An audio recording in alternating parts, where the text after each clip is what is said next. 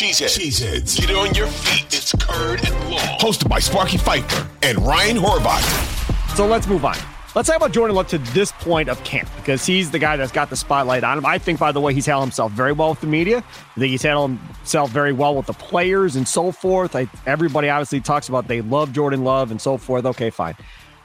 How do you think he's done to this point? I'm going off of Twitter. So I'm reading these Twitter reports that everybody's doing play-by-play. By the way, Packers, y'all, I said this on the last podcast, y'all did the best job as far as really dissecting and giving us people that aren't at training camp the best viewpoint of what actually is going on there. A lot of these other teams, because I follow several other team beat writers, you don't get any of that. You get a big play.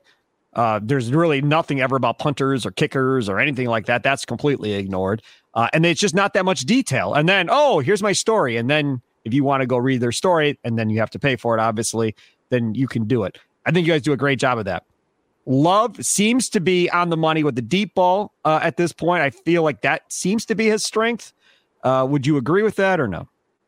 I think his strength is short to intermediate routes. That's really the one area where he is always keyed in. He's always locked in. He's much better on time than when he first came in here. He was very statuesque and really sluggish as he was as a rookie and as a second-year player going through his progressions. You could tell that it wasn't as crisp as it needed to be if you're going to start week to week.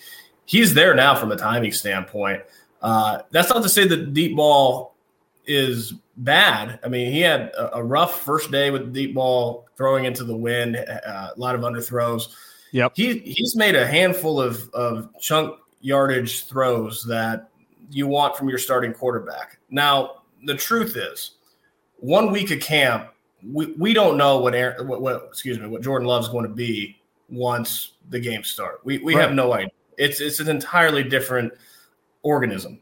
When you can get hit for real and you don't have the red practice jersey on, the game changes. And we haven't really seen that from a week to week. So we won't really know until the games start. I've seen him make every single throw that you want a starting quarterback to make. He can make everything. The arm talent that made him a first-round pick is there. But that doesn't mean it'll be consistent enough when the games start and you can get hit, and it's just different. It doesn't mean that he can feel a pocket the way that a starting quarterback needs to when you're not wearing that red jersey. It doesn't mean that once there's film on Jordan Love and opposing defenses are devising game plans every single week to stop you and take away your strengths, it doesn't mean that he'll be good. We don't know. It doesn't mean he'll be bad either. We just don't know right now. But I do think that it's a good platform to be building off of, that I've seen him make every throw. And there's no question that there's arm talent there. What about these design runs that I'm seeing come across my timeline? Having watched him in Green Bay, very statuesque, not really looking to run necessarily. And then I start seeing, okay, design run stopped. Okay. Do we think these design runs are going to be a part of this offense? Do we think he's going to get 3 to 5 design runs throughout the course of a game? Me personally, not a fan. You got all kinds of inexperience behind him. You don't have a vet, nothing like that behind him. Why put him at risk of possibly getting hurt by having design runs set up for him to go out there and do? I don't like it because I'm old, I guess. It's different, I think, if it's Richardson in Indianapolis, who is an incredible, superb athlete and built like a damn middle linebacker, and he takes a hit. I feel, okay, I'm okay with that, and this is what he's done. I get that. Jordan Love doesn't seem to be the same to me from that perspective. I don't think they'd be putting the RPOs into their installations if it wasn't going to be part of the offense. Now, how much, we'll have to find out. We don't know, but they're putting RPOs in. I imagine they're going to use them at least some.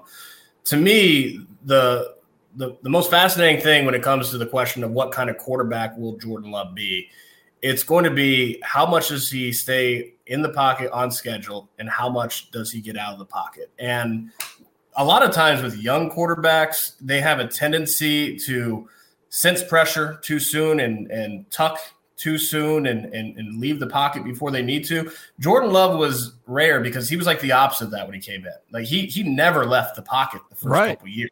He was always in the pocket, which is good. That's what you want. But let's remember, Jordan Love, he was, what made Aaron Rodgers so special? The off schedule, the play extensions. his mobility, his ability to get out of the pocket and make plays with his legs. Aaron Rodgers ran a 4.71 40 before the combine. Jordan Love ran a 4.74. Their mobility, their speed is almost identical. How much is Jordan Love going to be comfortable when plays break down? Because they're going to break down. Even with a solid offensive line in front of them, that's playing quarterback in the NFL. It's not always going to be perfect. Football is not in a vacuum. The playbook is not always the way that the play is going to unfold on the field. When it diverts from that, how comfortable is he going to be still making plays? Because that's his job.